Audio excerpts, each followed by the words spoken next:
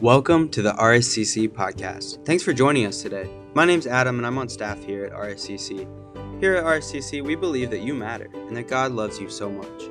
If you want to know more about RSCC or to keep up with what's going on, follow us on social media at RSCC Family or visit our website at rsccfamily.org. We would love to connect with you. I hope you enjoy the message today.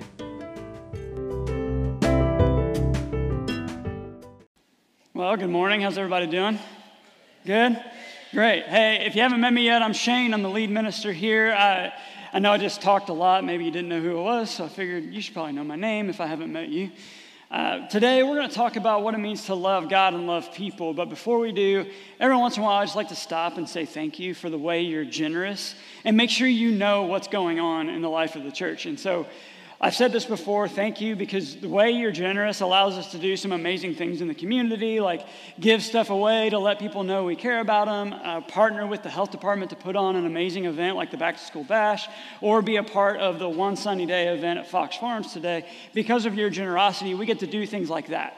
Everybody sees and it makes an impact and lets people know we care, but there are also things that happen because of your generosity that you never see but make a big difference. Things like, just recently, we had to replace the entire air conditioning unit in the children's wing. And I know that's super boring and no one really cares about that, but you need to know what a difference that makes, because a lot of times when it comes to a big expense like that in the life of a church, you'll have to either take out a loan to be able to afford it, or you have to make a campaign and let the church know we have to raise all this money and we got to pay for it. We didn't have to do that. Because of your ability to be generous and giving to us, we were able to just do it. We just took care of it. And what that does is it allows families to come and drop their children off with nothing to worry about. If we didn't have air conditioning in the area, there'd be a problem with the kids being in there, and they'd be hot, and parents wouldn't feel confident in our programming. But because of your generosity, we can love our community well by providing a good space. So I just want to say thank you. Because it matters. You don't get to see that stuff, but you need to know it's happening and it's making a difference, so thank you. And doing stuff like that, when you're generous consistently and we can take care of our building and the things we need to do, that is a way that we as the church love people. It's how we impact our community, so thank you. And we're going to talk about what it means to love God and love people today, so let's get after it. Mark chapter 12, verse 28. Jesus is asked a question. Of all the commandments, which is the most important one? The most important one, answered Jesus, is this. Hear, O Israel, the Lord our God, the Lord is one. Love the Lord your God with all your heart and with all your soul and with all your mind and with all your strength. And before I read the rest of this, I want you to understand what strength means.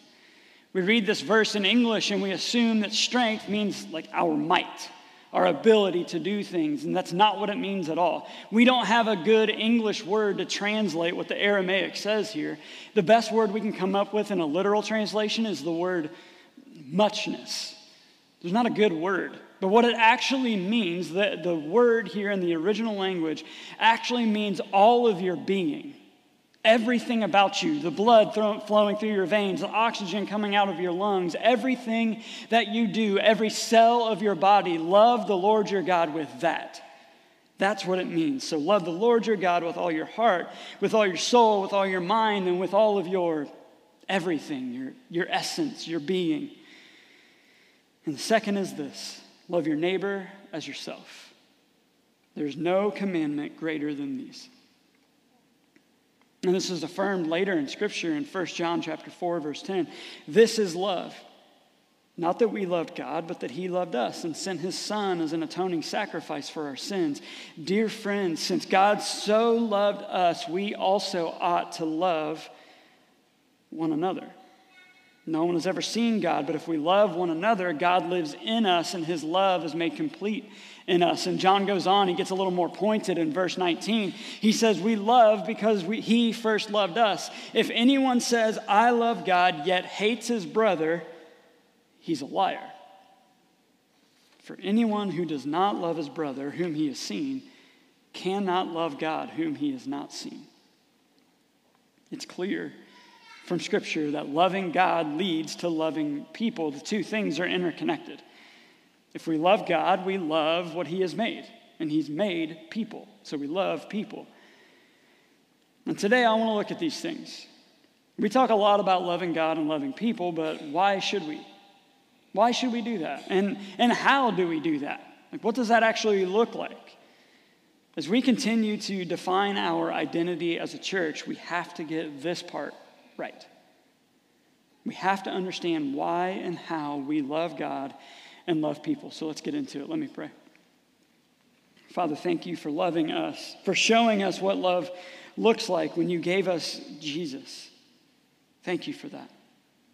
And God, I pray right now that you would start to shape us and move our hearts as we study your word and listen to what you have to tell us. God, would you pour through me the gift of preaching? Overcome my faults and failures and my shortcomings to speak truth into the life of your church. And help us leave this place different than when we came in. Thank you for Jesus, and it's in his name we pray. Amen. So why do we and why should we love God? I know this may sound like a silly question, but I think we need to take a close look at it. It seems that we often keep God at arm's length. Okay, he's this benevolent, all-powerful figure that resides somewhere up there, and we're his subjects who work and toil through life down here. Right? That's the typical view of God, and that view can lead to a fear of God or maybe even a respect for God, but it rarely leads to loving God. So why should we love him? Let's get to know him. Why should we love him? Who is he that he's deserving of love from us? Well, let's start at the beginning. Genesis 1:1. In the beginning, God created. Sermon's over. You can go home. That's all you need to know, right? All we need to know is that God created. So first, we love God because he created. He did it out of nothing. That's something we can't comprehend, okay? We can't comprehend nothing. We've never experienced nothing. We're surrounded by something, always. There's things everywhere. There is no nothing. We've been in silence. We've been in darkness. We've never been in nothing. But God took nothing and made everything. That's insane. That type of power is something we can't comprehend. And once we recognize that, we love him. But there's more. There's much more. Exodus 20, verse 2. I am the Lord your God who brought you out of Egypt, out of the land of slavery. You shall have no other gods before me. The first thing God sets in place when he gives the Israelites the 10 Commandments is a reminder to love and serve him only. Only him. So this almighty God who created everything out of nothing says as his first command to love him above everything else. So the next reason we should love God is because he tells us to. He tells us to. And we should listen. Look, he's not making us, right? He's not forcing us against our will to love him, but it is a command that he has the authority to give. He's commanding us to respond in our free will and love him because he's worthy of our love. Now, if we do what we talked about last week and we know Jesus, then we can know that God's ways are good and that he's always faithful because we know him, we know his heart. So when he says to love him, well, we can trust that and we can respond accordingly, knowing he's worthy to be loved.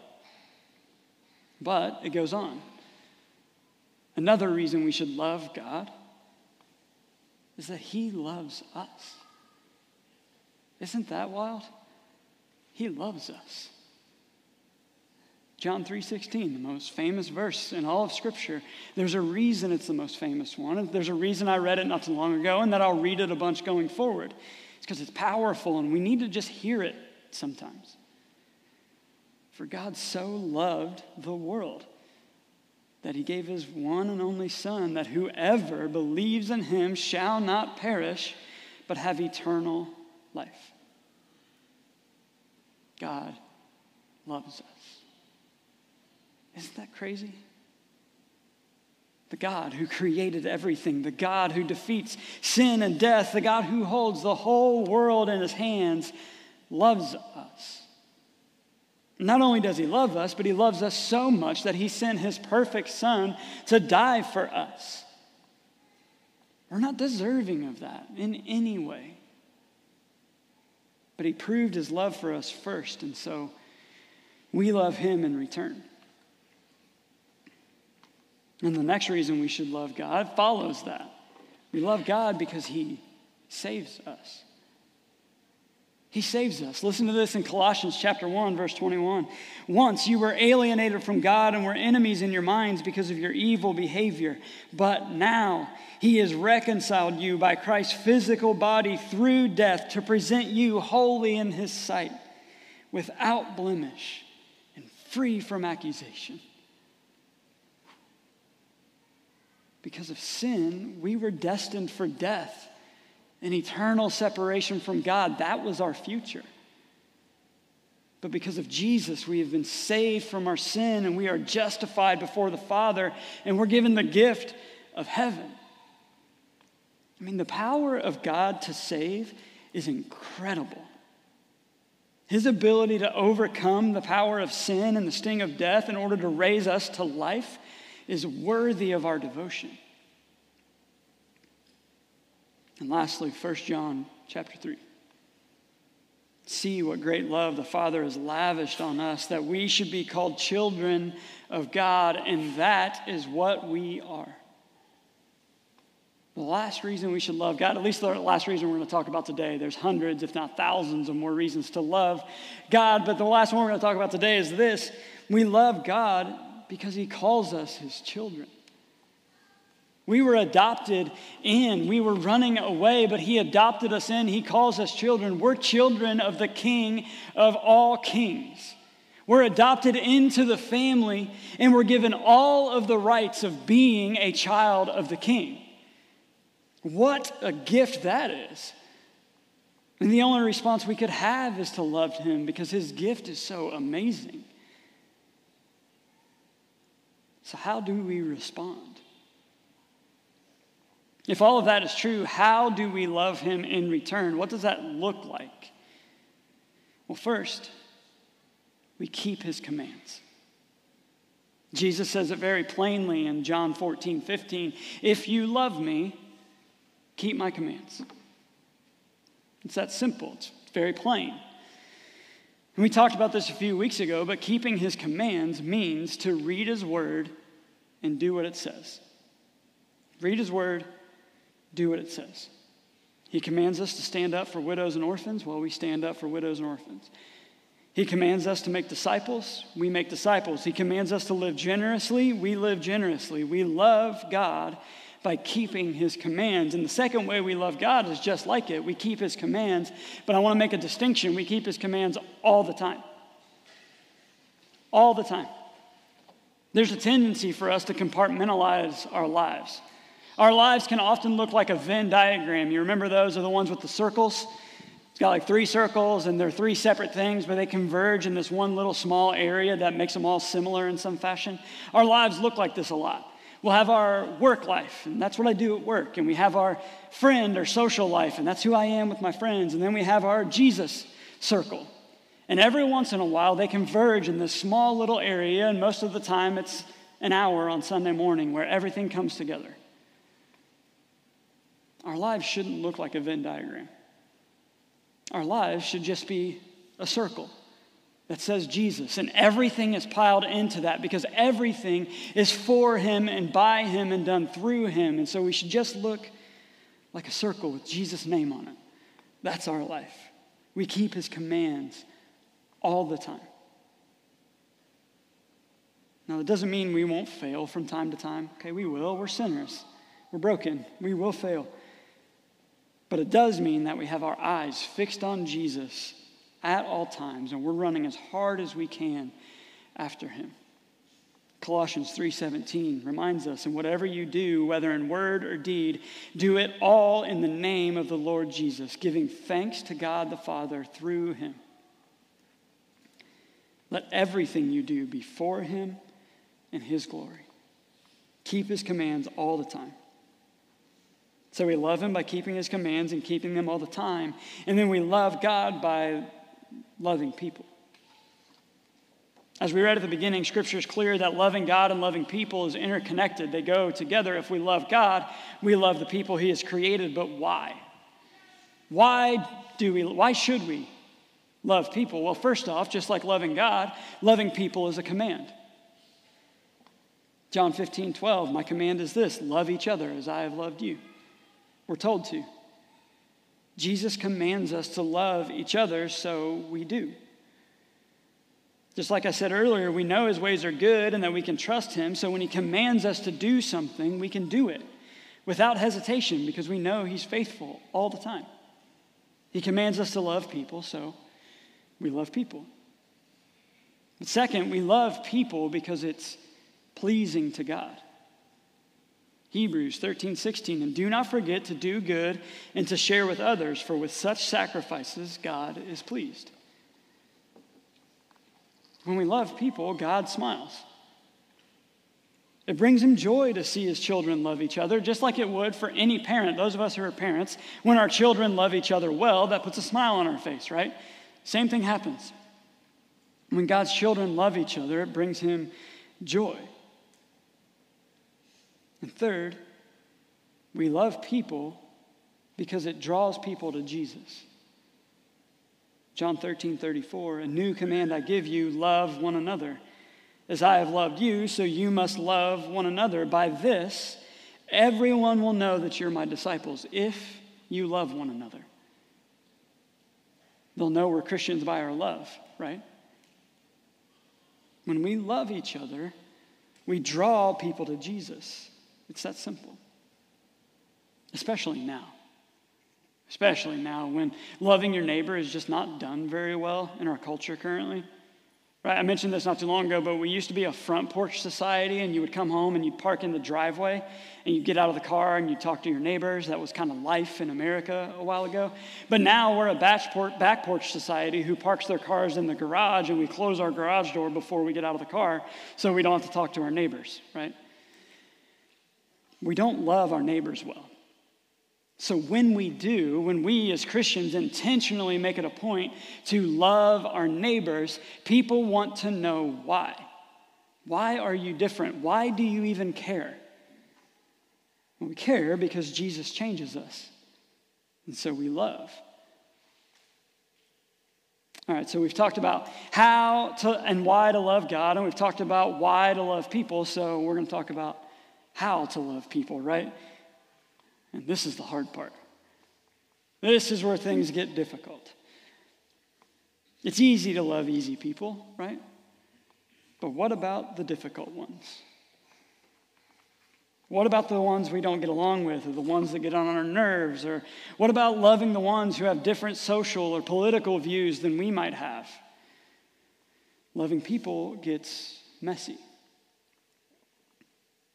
When we love broken people, when we decide to step in and engage someone whose life has fallen apart, it's messy, right? There's no clear-cut answers on how to handle messy situations.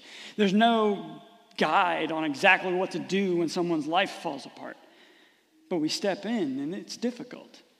It's hard. It weighs heavy on our hearts. And yes, it's much easier to ignore it and just go about our lives, but we have a responsibility. Those of us who follow Jesus, that call Jesus Lord, and he's called us to love people, we have a responsibility to love people, even when it's hard. I read a book this week that said it this way. It said, if it is far easier to ignore God's call than to acknowledge it and rise to fulfill it. But it is more difficult and painful than anything to live with the results of ignoring God's call. It's very well said. Yes, it is easier to just go about life.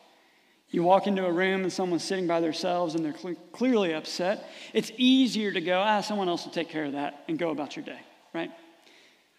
But the weight of what if someone else doesn't take care of that? And we haven't stepped up into the responsibility Jesus has given us to love people. What could happen on the other side? That's painful. We have a responsibility. And I believe this church is ready and able to rise to fulfill God's call of loving people. So how do we do it? Romans 12, verse 9. Love must be sincere. Hate what is evil. Cling to what is good. Be devoted to one another in love. That's our roadmap. Tells us what to do right there. This is how we love people. First, we must be sincere. This is the definition of sincerity. Sincerity is the quality of being free from pretense, deceit, or hypocrisy. I would say that as Americans, we're not good at this.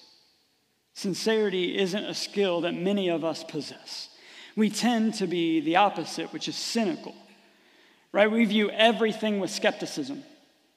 And one of the reasons people, if you do a poll and you ask people about the church, one of the reasons they don't like to come is because they think we're hypocrites, because we aren't sincere. We do go through life with pretense and deceit. People assume we're trying to bait and switch in some fashion. We have to be sincere. Listen to the definition of cynicism, which is the opposite. Cynicism is an inclination to believe that people are motivated purely by self-interest, i.e., skepticism.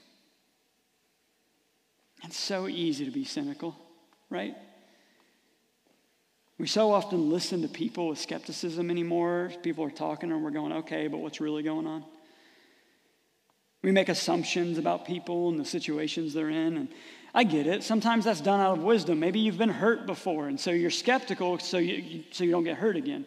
Or maybe you've been taken advantage of before, and so you're skeptical just so you don't get taken advantage of again. I understand, and we should be good stewards of our emotions and our time and our talent and our resources. We should be good stewards of that. But I think most of the cynicism for us as a culture just comes from being generally jaded. Okay, we're tired from work and raising children and buying groceries and taking care of the house. We're just jaded. And so we don't have time to be sincere. We just need everything to stay at arm's length. So we're cynical. But as followers of Jesus, we just can't. We have to care. And we have to care genuinely. So how do we do that? How are we sincere? Well, we do what the rest of that verse says. Step number 1 is that we hate evil and cling to what is good. Last week we talked about how reading Scripture, knowing Jesus, He gives us the wisdom to rightly divide good from evil. This is the wisdom Jesus gives as we know Him. And so as we know good from evil, then we oppose what is evil and we cling to what is good. When we understand that God gives us that ability, we understand that we have a responsibility to stand up, to oppose evil, and to cling to good. And the other way that we're sincere is that we're devoted to one another. Something I think we need to be reminded of, especially since the pandemic shutdown, is that this is our family. It seems like, I've worked in the church a long time, and it seems like one of the things that's been really negative about the church over the last 20 years is that it's become a place where you come for an hour and consume. I sit in a seat, I watch something happen, and I go home, and I've consumed. That's not the church. Church is family. We are all connected by the blood of Jesus. We are all children of the King. We are a family. Therefore, we are devoted to one another, just like we would be devoted to family. That means that when someone has a need, we work to meet it. When someone needs prayer, we stop and pray with them. When someone needs to talk, we stop what we're doing and we talk.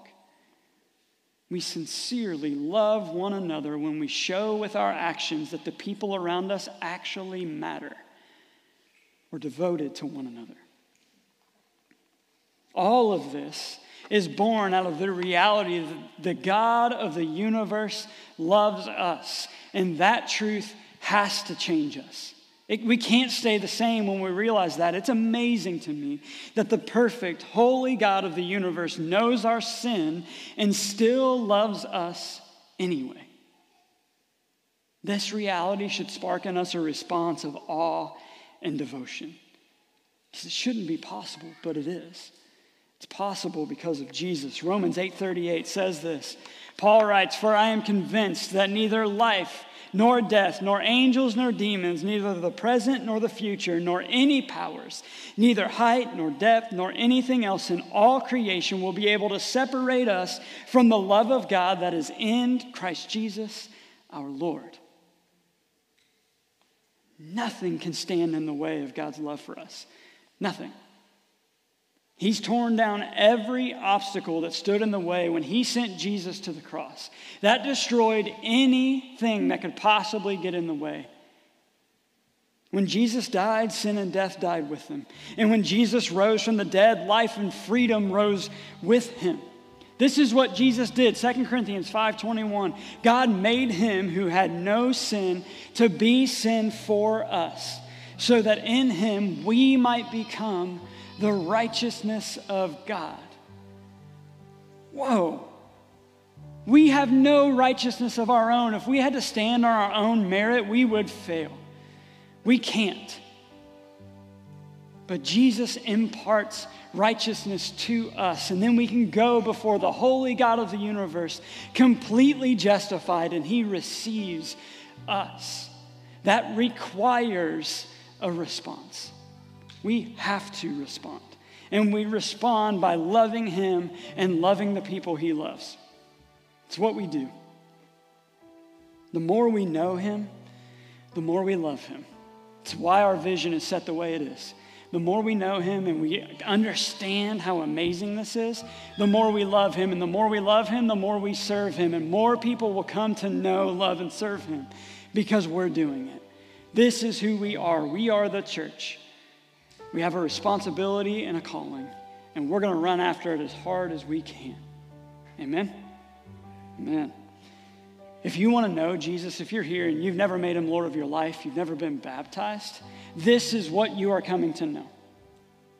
This hope of freedom and life and heaven is only possible through Jesus. That's why we surrender to him as Lord. So if you want to know him, if you want to give your life to Jesus and be baptized, I would love to talk to you. I'm going to sit here through the next song, and I would love for you to boldly stand up and proclaim your surrender and come up here and talk to me, and I'll talk you through what all that means. I'm excited about where we're headed. Let me pray. Father, thank you so much for loving us, knowing us and loving us anyway, even though we're sinful and broken. God, I'm so thankful that Jesus gives us the hope of heaven, that we have forgiveness and freedom because of him. And God, I pray that you would give this church the strength, all of us, the strength to stand firm in that truth, to love boldly and generously, and draw people to you, because everyone needs to hear about the hope we have in Jesus. Give us opportunity. Break down walls so that we can speak truth into the life of people who are lost. God, we love you. Thank you for loving us, and thank you for proving your love to us in Jesus. It's in his name we pray. Amen.